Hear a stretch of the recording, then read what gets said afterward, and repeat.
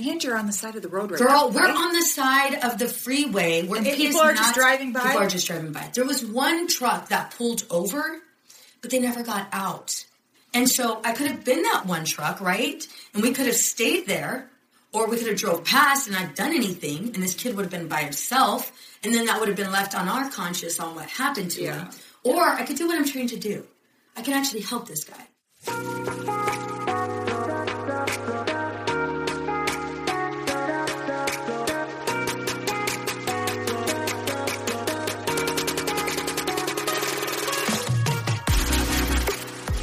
Hey girl, imagine a life where you feel supported, connected, and understood. I get it. Being a mom is hard, especially when you're spinning so many plates. We exhaust ourselves trying to create the perfect life for our family. You deserve to enjoy your family without the stress perfectionism brings. On this podcast, I provide practical and relatable life experiences. I teach women quick and easy-to-use strategies to help them reclaim their identity, reignite their marriage, and enjoy their children. If you're ready to be challenged, then pull up a chair, grab a pen and paper, because it's about to go down. I'm Veronica Cisneros, a licensed marriage and family therapist, and this is the Empowered and Unapologetic Podcast. Hey everyone, and welcome to the Empowered and Unapologetic Podcast. I am Melissa Vogel, your host today. I may sound a little different because I am not Veronica, who is your typical host. I can't wait to do this takeover today because we are talking about a really serious topic. It's not a fun topic. It's not something that anyone wants to discuss or bring up. It's under-discussed for sure, and that's all about suicide. And Veronica had just a crazy day the other day, and I was like, Veronica, we need to podcast this. Not to just be the podcasting dorks that we are, but to document it to help other people and bring awareness. So, Veronica, thank you so much for doing this with me. She's sitting across from me, you guys, and this is super weird because usually when we podcast, it's through Zoom or we're not with our guests. No, we're not. So, thank you for letting me do this. Yeah, no, of course. I knew I wanted to record a podcast episode, but I wasn't sure exactly how I was going to go about doing it. When I had sent you the text message the day after, well, it was actually that night, right? But yeah. I was still a little bit speechless and still kind of processing it because I do what I do, but not in front of my kids.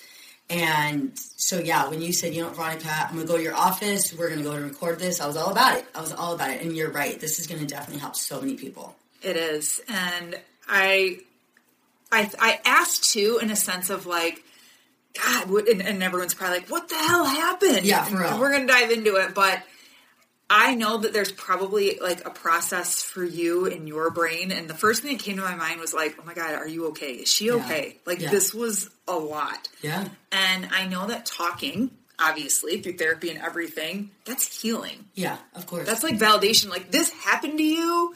Talk about it, no matter what the situation is. So this is for you too. No, 100%. 100%. And we're complete, dorks and friends and stuff, but we're going to get kind of serious about this topic because you guys had quite the experience happen to you the other night. Like, you were literally in the right moment at the right time. No joke. Like, for us. Okay. Lay it out for us. What were you and the family doing before this crazy situation that was fallen into your lap? I think, by God, literally. 100%. So I think that's what makes it, like, when people say divine intervention. Yeah. Like, I've heard of that. I've never really used that, I've never said it. I've never used that statement. But literally, divine intervention, like next level, definition of divine intervention. So Willie, the girls, and we had went to a Christian concert, right? And so, yeah.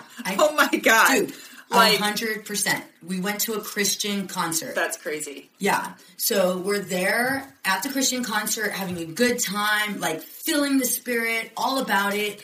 And one of my colleagues, so she works here, Natasha, was actually performing. So she was performing. And so we went, I'm watching her perform. It was awesome. And I can't even think of the damn name of the musical group. And it's a really popular one. My kids are going to kick me. But it'll come to me. So we're there, we're watching it. And we weren't in a hurry to leave, and usually we are. We're like, okay, Yeah. it was like late. It was like 10:30, 11:30 at night. It was crazy late, right? And we just decided to kind of walk around. Mm-hmm. We sat down and waited for everybody to leave. Everybody, not everybody, but a good amount of people left. We started making our way towards the car. The girls and I, we were all hungry. And usually Willie will like pull over and get us something to eat, but he ended up just going on the freeway, right? So we're on the freeway. And then we're driving. Don't ask me what freeway because I don't even know. I have Somewhere in California. Somewhere in California, right? But we're coming back from Irvine. And so we're coming back from Irvine. We're on that toll road. And we're driving on the freeway. And all of a sudden, I look to my right. And there's a man literally on the overpass. And I'm like, okay, wait a minute. What? Like he's walking on the overpass, on the ledge, as if he's walking on a tightrope. And I'm like, holy shit. Like, I yelled at Willie. I was like, Willie, pull over. And so he immediately, like, we're both looking at this and we're still kind of processing it because it's like, holy shit, this man's about to commit suicide. And so Willie pulls over immediately. And the kids are in, I had all three of the girls with me. Hello, we just attended Music City concert, right? I believe that's their name. I'm probably messing it up. And so, yeah, and like the girls are crying. The girls are freaking out. And I was like, I'm going to get out of the car. And the girls are like, no, Mom. And Brooklyn just starts crying. Oh, I bet. Yeah. Like, crying. No, Mom, don't get out. And, like, they're crying. And Leah starts getting teary-eyed. Aubrey's... and then Willie... I was like, Willie, call 911. Immediately rolled down my window. And I told him, you don't want to do this. You don't want to do this. And then he's like, yeah, I do. And I was like, you don't want to do this. I was like, I have kids in the car. I have my kids are right here. Because I knew if I used my kids... something would snap in him. I knew it. And so sure enough, he kind of looks at me and just stops. He's walking. He originally was walking the tightrope, right? Walking that ledge. And then the minute I said, you don't want to do this, he grabs the light pole, right? And he swings his body around. I mean, there's not a lot of room on that ledge. And he doesn't swing his body around towards the freeway safe side. He swung his body towards the drop side, like full drop. And so, that's when I tell him, I have kids in the car. And then he gets back on the ledge, holds on, and he just kind of freezes, right? And that's when I knew, okay, I'm fine. I can walk. He's listening. He's responsive, right? So I'm walking I get out of the car, roll up the window, and Willie's on the phone with 911, and I just start talking him down, and I was like, what do you say? I'm like, what do you say? Yeah. So I was like, hey, my name's Veronica. What's yours? Mm-hmm. And he told me his name. Obviously, I'm not going to give his name. And he told me his name. And I was like, hey, the craziest thing, I'm a licensed marriage and family therapist. I can help you. Mm-hmm. And he just looked at me and he's like, no. And I was like, so tell me, where are you coming from? Right? And I noticed his truck and there was headlight missing. And he's like, oh, I was just coming back from fishing. I was like, all right, did you catch anything? So I just started making small talk. I'm trying to build up that rapport with him really quickly. Me and the kids go fishing. My husband goes fishing. Girl, I haven't gone fishing in a long time. Right. But I'm like, me and the kids go fishing. I didn't even know there was a place to go fishing around here. Mm-hmm. And he's like, oh, yeah. And then he just starts telling me about fishing, right? And I was like, you know what? Why don't you come down from there so you and I could just talk? And he's like, all right. And then I go, you just came back from fishing. I just came back from a Christian concert, trying to figure out if he's into God, if he's not. I'm trying to figure out what is my angle with him, right? And he's like, really, a Christian concert? And I was like, yeah. And I was like, well, what's your favorite music? And then he told me his favorite music. And I was like, oh my gosh, I've never heard of that band. Tell me more. What is it about that music that's it just brings you to life? Mm-hmm. Like, what is it? And he just started explaining, and I'm like, dude, I totally felt like, I feel that same way about reggaeton. I love reggaeton. It just puts me in a mood, and I just start dancing, and he kind of giggles, right? And he's still up on the ledge at this point. He had come down. So I had told him, why don't you come down? And he came down. He came down, so he starts talking to me, but he's still against the wall. Yeah. He's still against the wall. And so I'm a pretty good safe distance away from him. Mm-hmm. And then he's like, who do you work for? And I was like, well, I actually own my own practice, you know. And he's like, who do you work for? And he became stern. And I was like, well, it's called Outside the Norm Counseling. I own a group private practice. And he goes, no. Who do you work for? Oh, God. And I was like, shit, wait a minute. Is this kid psychotic? Mm-hmm. You know? And I was like, well, what do you think I work for?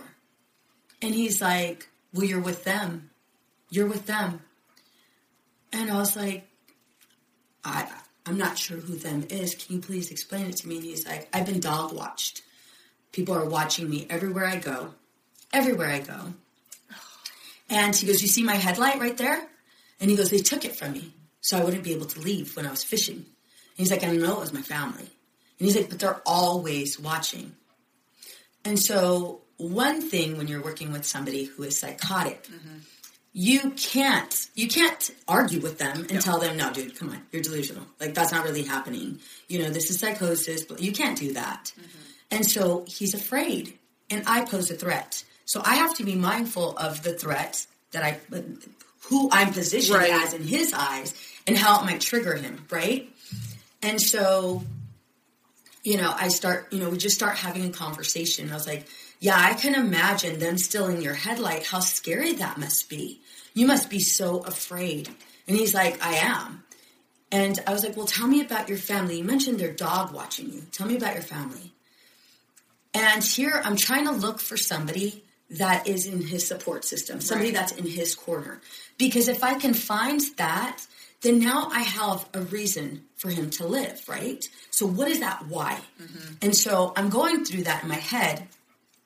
You know, I was like, tell me more about your family. The first thing he says is, my mom's kicking me out.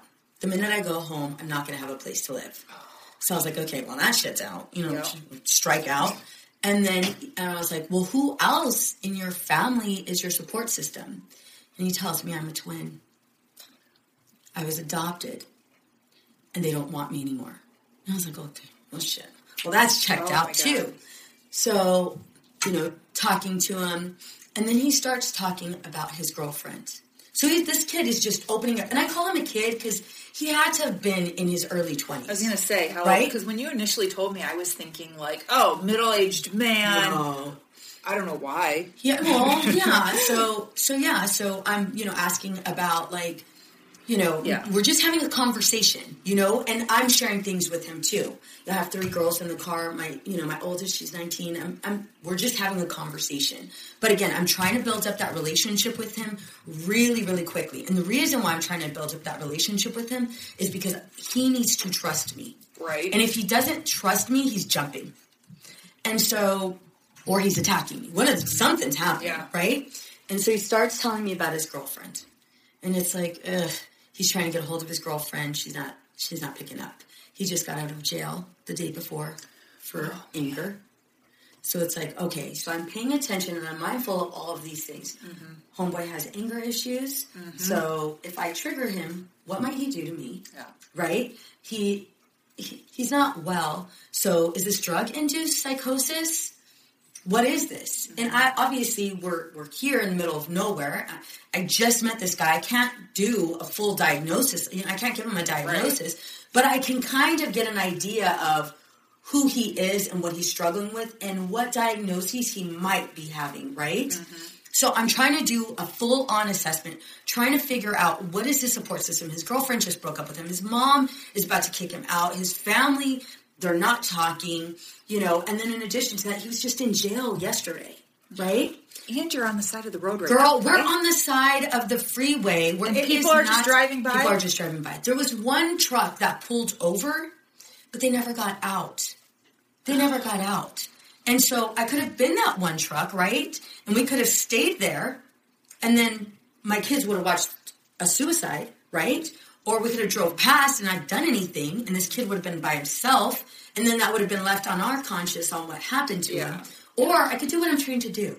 I can actually help this guy. So we're just having a conversation, and again, he starts going into how everybody's after him. Mm-hmm. He's not able to have the conversation. He's scattered. I won't go into clinical terms because you guys won't understand it, and there's no need to, but he's scattered. He's not staying on topic, and those are all clear signs that he's not well, right?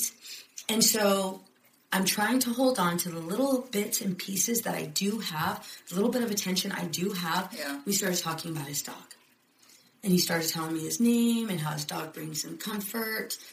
And then I believe I heard him say that his dog was no longer here. And it was just like, shit. Another thing. Bullshit. Mind you, we're already 15 minutes. There's no cops. Nobody. You've been out there for 15 minutes. Girl. It was long. And I'm talking to him. I'm having conversations with him. And again, we're trying to just, I'm coming up with things to tell him that might make him laugh. He's opening up to me, but he is still very, very intimidated by me. Mm-hmm. Because, again, I'm one of the people that are dog watching him, right? So that paranoia is through the roof. That psychosis is right there. I mean, where he was going with the things he was telling me, it was not the norm. It was not the norm. So I'm trying to maintain my cool, obviously. Trying to maintain my cool, trying not to pose as a threat. I'm not crossing my hands. I'm very mindful of my facial expressions. I'm very mindful of what I'm looking at, because if I break eye contact and I start looking at somebody else, that's going to only get him more and more paranoid. Yep. Willie finally comes out of the car, right? He comes out of the car, and the only reason why he came out of the car, he said, was because he just wanted the guy to know that there was a man there. Yeah.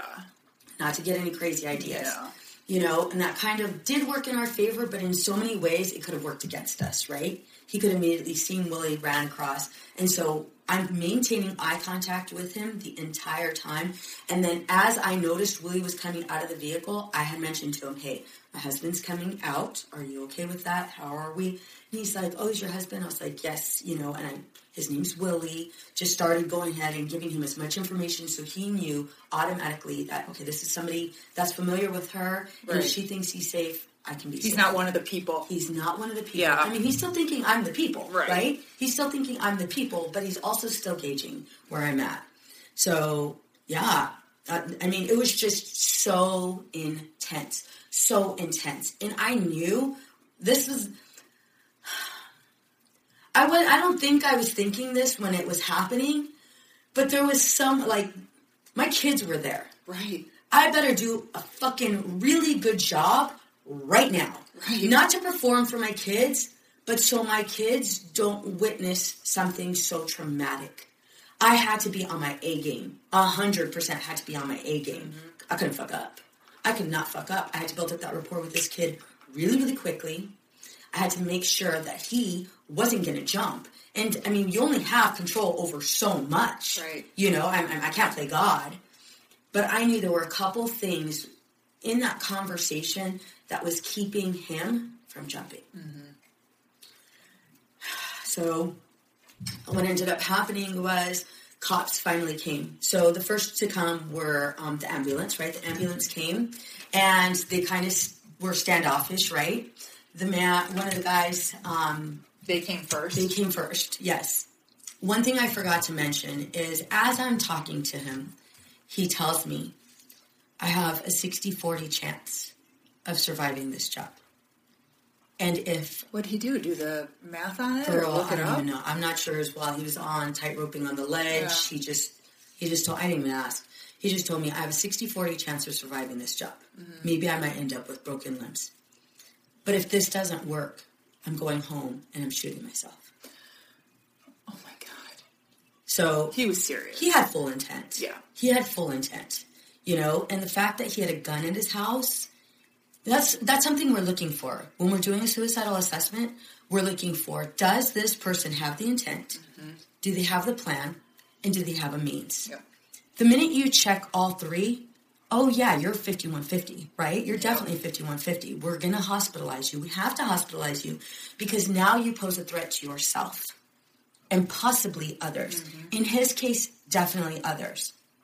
And the reason why I said earlier I wasn't sure if it was drug-induced is because you don't know what this is. Right. And you have to make sure you think of every single possibility. You don't want, you want to make sure it's there in the back of your mind just so you don't get too comfortable with this conversation. Because once you become complacent, you are now in danger. Yeah. He then also mentioned to me that he has done crystal. And so it was like, okay, yeah, crystal could be a part of why he thinks everybody's against him. So this could be drug induced, or this could be early onset schizophrenia. I don't know what it is. Right. You know, he's not a patient of mine, right? So the EMT comes, you know, and they immediately go up to him and ask him, "Are you going to kill yourself?" And it's like, dude, are you for real? Are you? No. Yeah. Oh my God. Don't get me wrong. The first people there to help, and they're just like, "Are you going to kill yourself?" Well, so a couple of things. You know, obviously, as a clinician, we have intense training with regards to suicide, and I want to make sure. My husband's obviously, you know, a Marine, right? And I have a lot of family that are first responders. I have a whole hell of a lot of clients that are first responders. Yeah. I have a great level of respect, and you know, I have a great level of respect for my first responders. However, one thing I want to make sure I say is, although they are trained, they're not trained at the level of a therapist. And I get it. Right. Why would they be, right? I mean, I say that because why would they be as trained as I am, considering they have so many other things that they also have to be trained, you know, in. They have so many other things that they have to specialize in. And so I can understand that they're not going to have 10 years, or however many years of training, you know, intensive training on this particular topic. I get that. I totally get that. Just like I don't have, you know, experience in their fields. There's no way I could do that, right? However, it was just, that immediately triggered him. Oh, God. It immediately triggered him because it was a man asking him. It wasn't the woman. And so the man posed a danger to him. So guess what this kid did? He was away from the wall after he and I were talking, right? I got him to get away from the wall. Mind you, he was struggling to get away from that damn wall because that wall to him represented protection. Right? I had worked my ass off to get him away from the wall. Now we're having a conversation across from each other, safe proximity, right? And we're just having an honest conversation. So here comes an EMT walking towards him, close to him, and then asks him that question. So guess where he went? He went back towards the wall. Oh. And then he started shutting down. He wasn't answering his questions. And so here I am, maintaining eye contact, having a conversation. You know, we want to make sure you're safe. But I have to also be mindful of when I say we, he's not interpreting it as we're all part of the dog watching crew. Yeah. You know what I mean? And so, listen, I want to make sure you're safe. We, right here, I asked them to come because I want them to check up on you.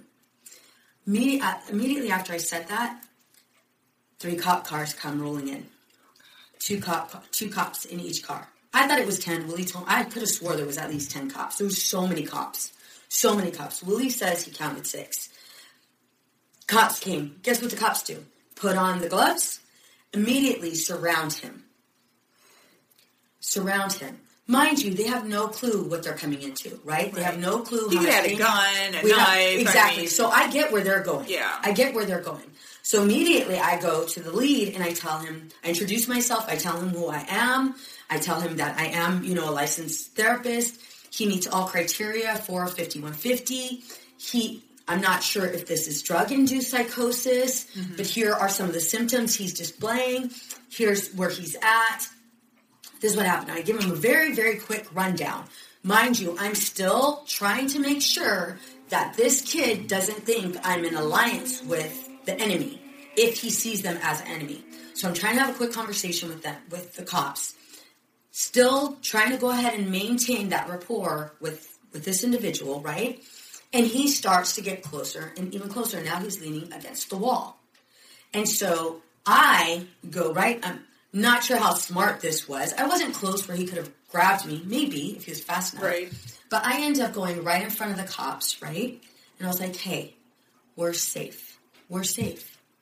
Remember, my kids are in the car.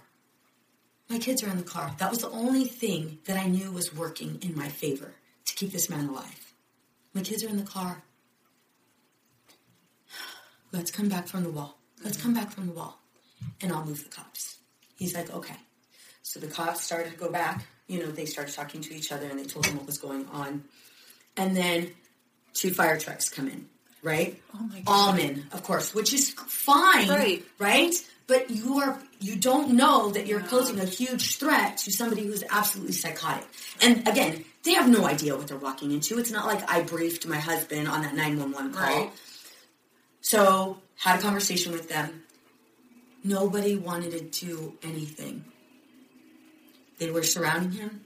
I was having conversations, quick briefing as many people as I was trying to brief. And mind you, we don't know their story. You know, we don't know why they were probably following protocol. And again, in no way, shape, or form am I trying to disrespect first responders. Right. They are out there doing shit that I would never do, ever do. It's interesting, though, that you had the perspective of them before they show up, and they don't know. And isn't that so true? Like what we see on media and stuff. Girl. We're always like, hey, you don't know what was happening beforehand. Yeah. Or, you know. Yeah, you don't know the whole story. Mm-hmm. And so once I did brief them, okay, now we have movement. And so I'm having conversations with them, you know, again, having conversations, a brief conversation, brief summary of what's going on, what we're dealing with. And I already told them, I already did a full assessment. Yeah, he's definitely 5150. And so I asked, can I leave right now? My kids are watching all of this, and I'm ready to go. And I had asked Willie, I was like, Willie, pull up. I don't want my kids to see this. You know, pull up. And so Willie starts to pull up, and then the cops were like, hold on, wait. And it was like, I need to leave. I need to leave now.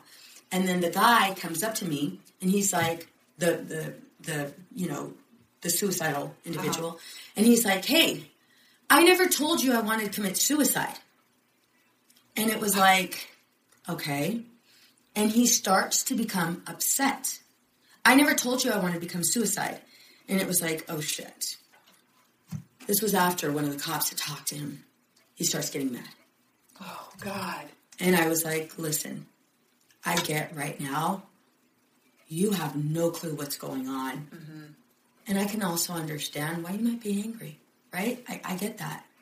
I get it. And there's a lot of people around you right now. What can I do to keep you safe? What can I do to keep you safe? And he's like, well, and then he goes off. And he goes off and starts talking about people dog watching him. He goes off and starts talking about other things. Mm-hmm. And then I mentioned his dog's name. Tell me more. Tell me more about your dog. And we just had a conversation. And we just started eye contact, having that conversation. It's like, remember, I'm here to help you. I'm here to help you.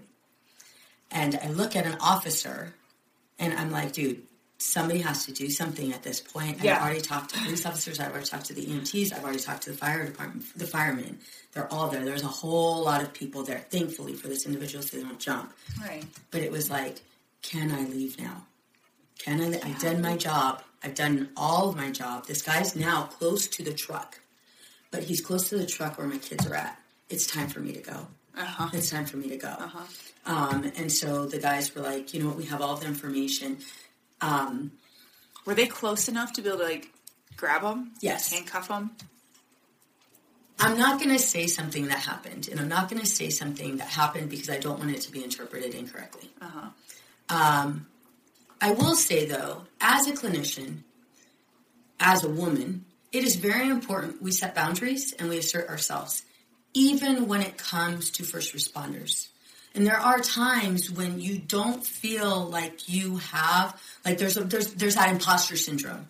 Like, what do I know about this, right? Right. They're on calls. They know more than I do. That did come up. But there was a point where it was like, listen, I am giving you instructions on what to do, and this better be carried out. I'm giving you full instructions on what to do. And so if this isn't carried out, this is far I'm going to go. Yeah. I am leaving now. You have my information. Goodbye. I got in the car, and the minute I got in the car, you know, my kids were like, Mom, you just saved that man's life. And it was like, I don't want to say I didn't. Well, no, I'm going to say I didn't even think about it that way, to be honest with you. I was doing my job. I was doing what I absolutely love to do. You know, and I knew I could do it. You know, whether that's ignorance, whether that's stupidity, you know, maybe a little bit, you know, possibly. Am I in danger? Yeah, of course I'm in danger, you know. But I know exactly what to do. Right. You know? Right. And I've been trained to do this. And there's no way in hell I'm just passing by this individual. And there's no way in hell I'm staying in my car. You know, don't get me wrong. I wouldn't advise, like, you to do that, right? Right. You know, because, yeah, you wouldn't know if he's psychotic. You'd be like, what the hell's going on with this guy? Is this like some bad acid trip or what, right? You wouldn't know those things. You wouldn't even know what questions to ask him. Or I wouldn't want you to ask him the wrong question and that be the trigger for him to right? Exactly. I mean, even Willie, he came out, but he was far away. And I went like this with my hands. I like, no, you're not coming close because we can't pose anymore. We can't intimidate him anymore. Right. But yeah, we had to process it as a family. You know, Willie's like, girls, you got to see what mom does. Like, you got to see that firsthand. You know, and we prayed. The girls were crying. Brookie was crying. And they were just, you know, initially before I got out of the car, they were like, oh my God, Mom. And they were freaking out. Yeah. And it then changed to me getting in the car with the girls were like, oh my God. This was God. This was God bringing us here at this time. Right. They had a different perspective, and we were able to process through it. I shared with them that, yes, I was scared, you know, and you know, don't get me wrong, I've never done it on a bridge, you know, but right. I have done it in a hospital setting. You know, that's a little bit more of a controlled environment, you know, but we prayed and, you know, I had to process through it with Willie. I had to process through it. I even processed through it with the kids. You know, obviously, you know, kid-appropriate, right. you know, conversation. But, you know, I processed through it, you know, at home. And just processing through it, what I mean by that is, you know, just having a conversation like, hell yeah, that did happen. Mm-hmm. Did you get in the car and just start crying? Or... I just took a really big you were on breath. This adrenaline rush for so long. To just pure... just all senses heightened. Yeah. Everything on edge. And that drains you. I mean, you must have, I don't know, you either slept really good that night or awful. I did. Yeah, I like totally crashed. I remember getting in the car and just taking a really deep breath. Yeah. And like just exhaling, like, whoa. Like, that just happened. Did you ask Willie what was happening in the car with him and the girls? Yeah. While you were like initially walking out there and he was so pissed. So he's on the phone with 911. Nobody can find us. Mind you, we used OnStar. He used OnStar to call them. Nobody could find us. Oh my God. They were lost. Nobody could find us. And so Willie was on the phone with 2 or 3 different dispatchers. Police officers, fire department, and OnStar. Nobody could find us. Yeah, so that's what was going on in the car. I didn't think to ask him, like, how are the girls? How are they doing? I didn't even ask him, like, I'm just curious if they were talking amongst themselves, if they were quiet, if they were, like, you know, because I'm, you know, mom of 3 girls, too, and I could only imagine what would have been going on in my kids' heads, you know. But how amazing is it to actually see and witness divine intervention, like that moment of a man standing on a ledge, you're a therapist, and you're coming home from a Christian concert. Yeah. It was like Jesus and all of his angels were with you to give to him. Amen. Like, it chokes me up. Like, 100%. That's why I had to pray. I was like, there's no way I could take full credit for that. Like, not even a little bit. Like, at all. Like, it was him. Like, yeah. And I say that, and it was totally him. You know, he was guiding me through that conversation. Right. He was guiding me with building up that relationship with him. He was guiding me with making sure that, you know, he was safe, I was safe, you know, and it was that entire incident that he was there with me for, you know, and that's why the first thing we did when I got in the car, I was like, we need to pray. We need to pray. We prayed for the police officers, the firemen. We prayed for the EMTs. We prayed for him and his family. Mm-hmm. You know, we prayed for us, right? It was just, you know, it was full prayer. And, like, I hope this incident changed his life, you know, and maybe he could use that as a story the day that I was about to jump and, you know, my life switched. I have no clue. Have you heard anything from the police, or has anyone contacted you at all? No. So you have no idea, like, none. Did they grab him and handcuff him? Did they let him go? No, so they had already taken out the gurney. That's when I wanted to leave. Once they got the gurney out, and they were following, you know, protocol for a 5150. So they had taken out the gurney, and I didn't want, so what happens with the 5150, a lot of people don't know, is you will be handcuffed, which only scares the hell out of the person, right? You do have to be handcuffed, and you're handcuffed to the gurney. And the reason why you're handcuffed is because, again, you pose yourself as a threat to yourself, and obviously the police officers have to keep themselves safe and have to keep this individual safe. And if you're taking the only option that they have for themselves away, yeah, you bet your ass you're not going down with a fight. Mm-hmm. So I didn't want the kids to see how that was going to go down. There was no need for that. Right. I didn't need to see that. I knew he was fine. There was well more than enough people. There was more than 15 people there to help this individual. I know looking for the right therapist can be challenging. However, feeling overwhelmed and disconnected is even harder. Life is filled with several twists and turns, some more severe than others. We do our best to handle them as they come and find ourselves at a loss, not knowing what to do or who to turn to. The clinicians here at Outside the Norm Counseling are here to help. We are here to assist you through this time of need. Together, we will identify your strengths and goals and teach you healthy coping skills. Together, we will develop a plan to help you live the life you want to live. Our team is compassionate, genuine, and we take a great deal of pride in providing an empathetic, non-judgmental approach to all of our clients. It's time. You've waited long enough, whether it be for you, your child, or if you're in need of a couple session. We are highly trained clinicians ready to guide you. Schedule an appointment now by calling 951-395-3288. Again, that number is 951-395-3288. We're looking forward to meeting you and being a part of your journey. Are you seeing in your practice right now an increase of suicide attempts, suicidal thoughts, ideations? 100%. 100%. Right now, start, girl. So we've always had kids. We've always had teens. Let's start with teens. We've always had teens that were diving into self-harm, right? Yeah.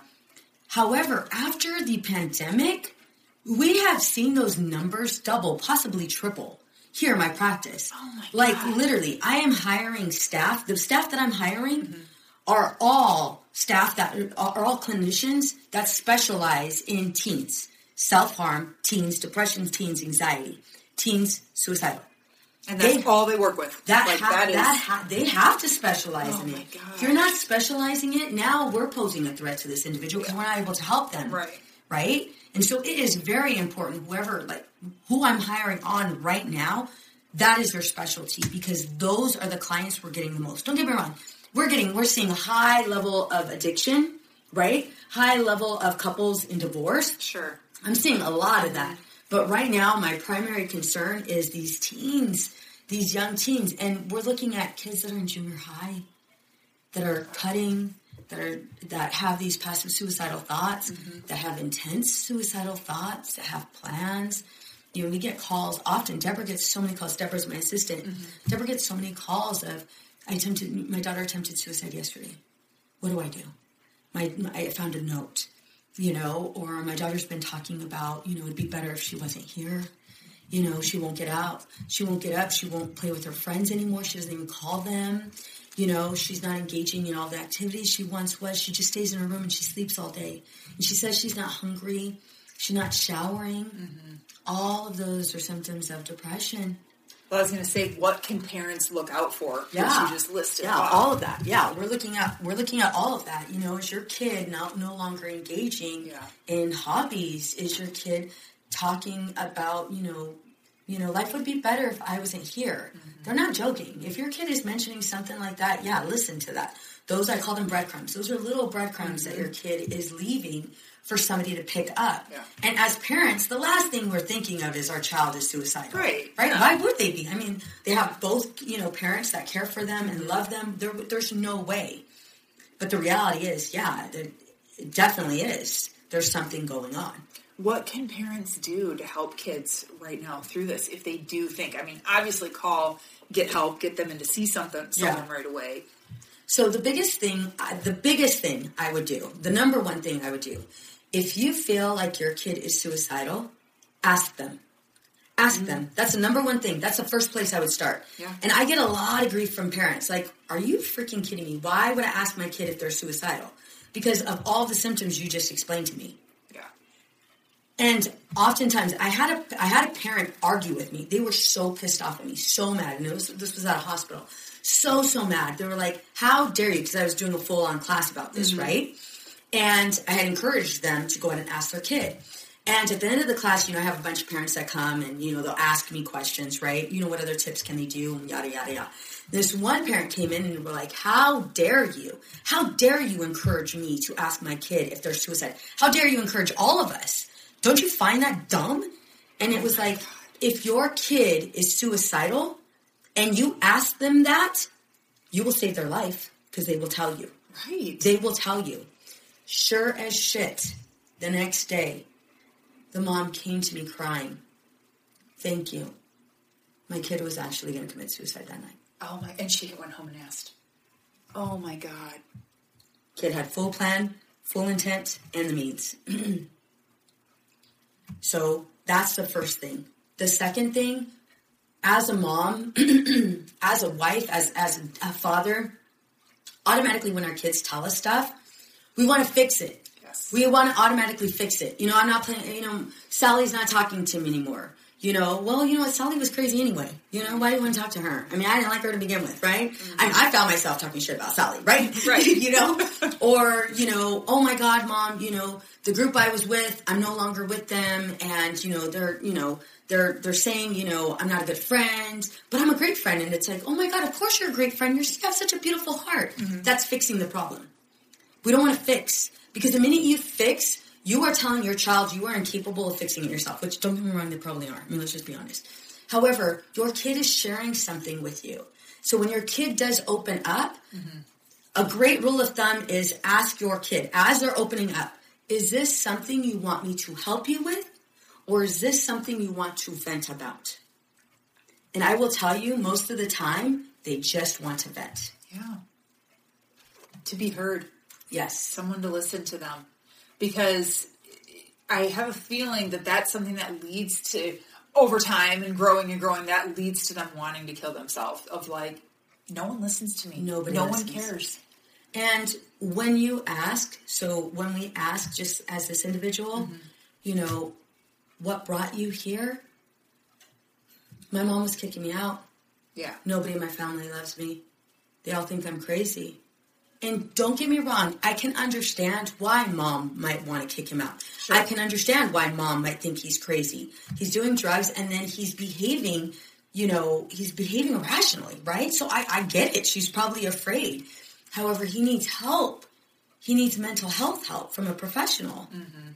Most of us don't think that he's on drugs. All of these things are happening. We just want to go ahead and just get rid of the problem. Right. But there's so much more. There is. What are the rates right now? Do you know in America? Yeah, I wanted to make sure I pulled this up. So I was doing a training not too long ago on suicide, right? As a clinician, you have to have so many CEUs. And so CEUs are they're credits we get for constantly updating, making sure we're up to date on what's going on.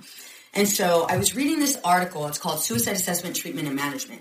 According to CDC, in 2016, nearly 45,000 Americans ages 10 or older, 10 girl, oh my God.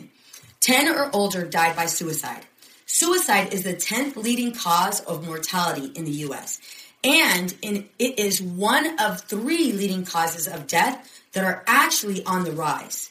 Many people attempt suicide, but do not actually complete the attempt, with estimates of 11 attempted suicides occurring per every suicide. Oh my gosh. Yeah, let me read that again. Most people attempt suicide but do not actually complete the attempt, with estimates of 11 attempted suicides occurring per every 1 suicide death. Oh my gosh. Yes. So in 2016, 1.3 million Americans reported attempting suicide. 2.8 million endorsed making a plan for suicide, and 9.8 million seriously thought about suicide. Yeah, it's crazy. Suicide is the second, you're going to freak out when you hear this. Suicide is the second leading cause of death among teenagers. Second? Second. What's the first? Second. I wonder what the first is. Yeah, I know. Still. One out of every 53 high school students, okay? One out of every 53 high school students, which is 1.9%, reported having made a suicide attempt that was serious enough to be treated by a doctor or nurse. Oh, my God. Yeah. So it says Foley and Kelly estimate that 50, and this was back in 2007. The numbers are way higher now. Yeah. That 50 to 70% of mental health professionals have experienced at least one patient suicide. Oh, my gosh. Yeah. Oh, yeah, that's got to be way higher now. Oh, God, 100%. 100%. What can we do? What can we do for ourselves? Because I know we're running short on time. What can we do individually and as, like, a parent? Because it sounds like, what did you say, like 9.8 million people just think about it. Yeah. You know, so we know that it starts with the thought. Yeah. And then that leads to, you know, the plan, the activity. The biggest thing we can do is, if you've ever thought, you know what? It'd probably be good if I just didn't wake up tomorrow. Mm-hmm. Go seek a therapist. Yep. I don't even care. Go seek a therapist. I agree. You could go on psychologytoday.com, go seek a therapist. If you are in California or Boise, Idaho, I'm licensed in both states. Come to Outside the Norm Counseling. We will help you. And if we can't help you, we'll refer out, right? Okay. We will go ahead and give you access to whatever the hell you need. Psychologytoday.com. Psychologytoday.com if you are out of the state of California, go on psychologytoday.com. Even if you are in the state of California. Anywhere you're at, go on psychologytoday.com. Go ahead, and it's really cool. It's really great website. You can go ahead and put some of your symptoms down. Look for clinicians that specialize in that. But if they're in California, they can call. Girl, they can totally come here. They can totally come here. Yeah, and virtual. We definitely do virtual. Okay. So the biggest thing is, if you have that thought, seek professional help.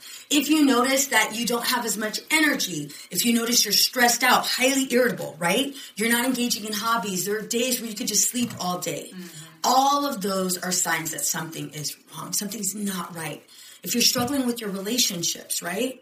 And there's just this passive thought. We call them passive SI, right? This passive suicidal thought. Contact a professional. Tell somebody. For parents, if you're starting to notice your kids are not behaving the way they used to, get a professional. Yeah. Get a professional. You can go take them to a doctor, take them to their pediatrician, let them know what's going on, just so you can get, if medication is needed, they can do an assessment. Right. But for the most part, you want somebody that specializes in anxiety and depression. Pediatricians don't specialize in this. Clinicians do. Mm-hmm. So you want to go ahead and reach out for help. I can't tell you how many kids come in here. I have so many parents or so many teens that come in here, and it's like, you should have been here a year ago. Yeah. You should have been here a year ago because your suicidal thoughts are excessive. You're pretty severe in your depression. You can tell it's been going hell yeah. We're looking at a year's worth of depression. Oh, man. And don't get me wrong, I can still help you. Right. But it's like, damn, if your parents would have listened when you asked to see a therapist. If your parents would have listened. And most of the time we get scared as parents. Wait a minute, my kid needs therapy? I just need to love them more. I just need to get, I need to get them distracted. No, you need to get them to a therapist. Yeah. If they're asking, take them. Mm-hmm. Take them immediately. Yeah, there's so many times where my daughters will share something with me or they tell me, and I'm always like, and I probably say it out loud to them and I shouldn't, but I'm always like, where is the parent? Yeah. Does their mom know this? Yes. And they're usually like, I don't know. I don't think so, Mom. Mm-hmm. And I'm like, oh, God, parents, talk to your kids. Yeah. Don't let the phone be the babysitter. Yes. Oh. Yes. Oh, my God, Veronica, this was so helpful, eye-opening. You're just a great storyteller, too. Like, seriously, but that's how we communicate. And people listen through a good story. And, again, not a fun topic. No, This is not covered in glitter and shiny sprinkles and sparkles and cupcakes. Like, this is real stuff that needs to be talked about and discussed. Definitely. You know, and I just think with things on the rise, the more people can say, hey, you know what? I listened to this one podcast. Maybe you should take a listen to it. Yeah. You know, for their child or for themselves, or they need resources to be able to pass on to people. And I think we accomplished that today, and that was the goal. Absolutely. So I'm so grateful that you were able and willing to share this story and how you felt and how you worked through it, because we don't get to hear that side. No. We hear a lot of police officers. I've heard a lot of cops, you know. Yeah, of course. With my family tell the story and how that affected them. But, like, the inside and you and the connection and what's really happening, and, it was so helpful. I can't thank you enough for doing this. And let me take over your podcast. Yeah, duh. One thing I also want to definitely mention is for the wives or for the husbands of first responders, right? Yes. Definitely look out for them. Because I'm going to tell you right now, they do have a high suicide rate. Mm-hmm. They do. And so your partner struggles with seeing so much. And it's not something, they might tell you, I'm totally numb to it. That's a lie. Nobody can be numb to it. Your brain doesn't function that way. Right. No brain can go out and tolerate that much stress and not have symptoms or be even, or even have, PTSD. Yeah. There's absolutely no way. It's impossible. So make sure you're talking to them. Check on them when they come home. How are they doing? Yeah. Obviously, more than likely, they're not going to want to tell you anything, because they want to protect you. But just know that they're doing that out of protection. And, I can't tell you, I see a whole lot of firefighters here in my practice right now. And all of them have said, all they want is to be held. And I know that sounds crazy because you have these like badass first responders, right? And every single one of them, I shit you not, all of them have wanted to be held. Aww. That's it. Just hold me. Just hug me. That's it. I don't require a lot. Right. Because of the chaos that they experience, and they need that. They need that security. Definitely. I hope everyone goes home and hugs their spouse. Hug your loved one. Yes. Hug your loved one. Let them know you love them. You don't have to go crazy, but just check on them. Yes. If you know something's not right, check on them. Ask them. Ask your family member, are you suicidal? They will tell you. Mm-hmm. And one thing that I often hear from parents is, no, all of a sudden they just snapped out of it and they were good. No, homie. Yeah. Nah, they snapped out of it because they already made the decision that they were going to follow through with it. And so now they're going to give away items. Right. And they're going, it's just so closer. It's so much closer to actually happening. Right. So if you're in that snapped out of it phase, get help immediately. Yeah. Get help immediately. And we have a number too, the suicide hotline number. Yes, definitely. Do you want to give that out? I sure do. It's 1-800-273-TALK. Yes. So again, 1-800-273-TALK. We're going to put this in the show notes as Absolutely. well. Absolutely. The information, you guys. Because I always end my episodes with saying, stay safe, stay healthy, and we want that. We really do want that. We want everyone to stay safe, and that just means sometimes mentally and emotionally protecting 100%. ourselves and others that we love, and stay healthy. Well, I just want you guys to all eat chicken out, duh. But it's the more you move, too, and eat better, and the activity, that's going to help you as well. Absolutely. So, well, thank you again for coming on. Yeah, thank you so much for doing this. This is great. You guys, us. We'll be together again soon. 100%. Bye, everyone. Bye.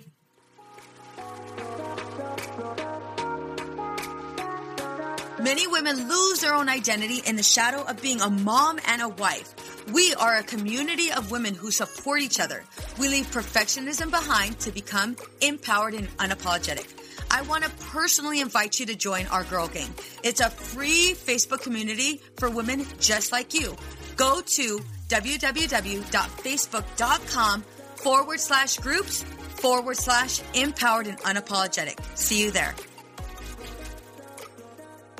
What's up, ladies? Just want to let you guys know that your ratings and reviews for this podcast are greatly appreciated. If you love this podcast, please go to iTunes right now, write a review, rate the episode, and subscribe. Don't forget to share it with your friends. It's easy to blame ourselves for our struggles with alcohol. We see people around us being able to control their drinking without any consequences, yet no matter what we try, we can't seem to figure it out for ourselves. My name is Jillian Tietz, and I am the host of the Sober Powered podcast, where I use my biochemistry background to explain the latest research in addiction and help you understand both why you drink the way you do and how to develop the skills and mindset you need to find freedom from alcohol. I discuss topics like why we think about our drinking 24/7, why we have no off switch, and why we crave alcohol. If you're struggling with your drinking or you know someone who is, then I hope that you will check out the Sober Powered podcast. New episodes every Friday. See you there.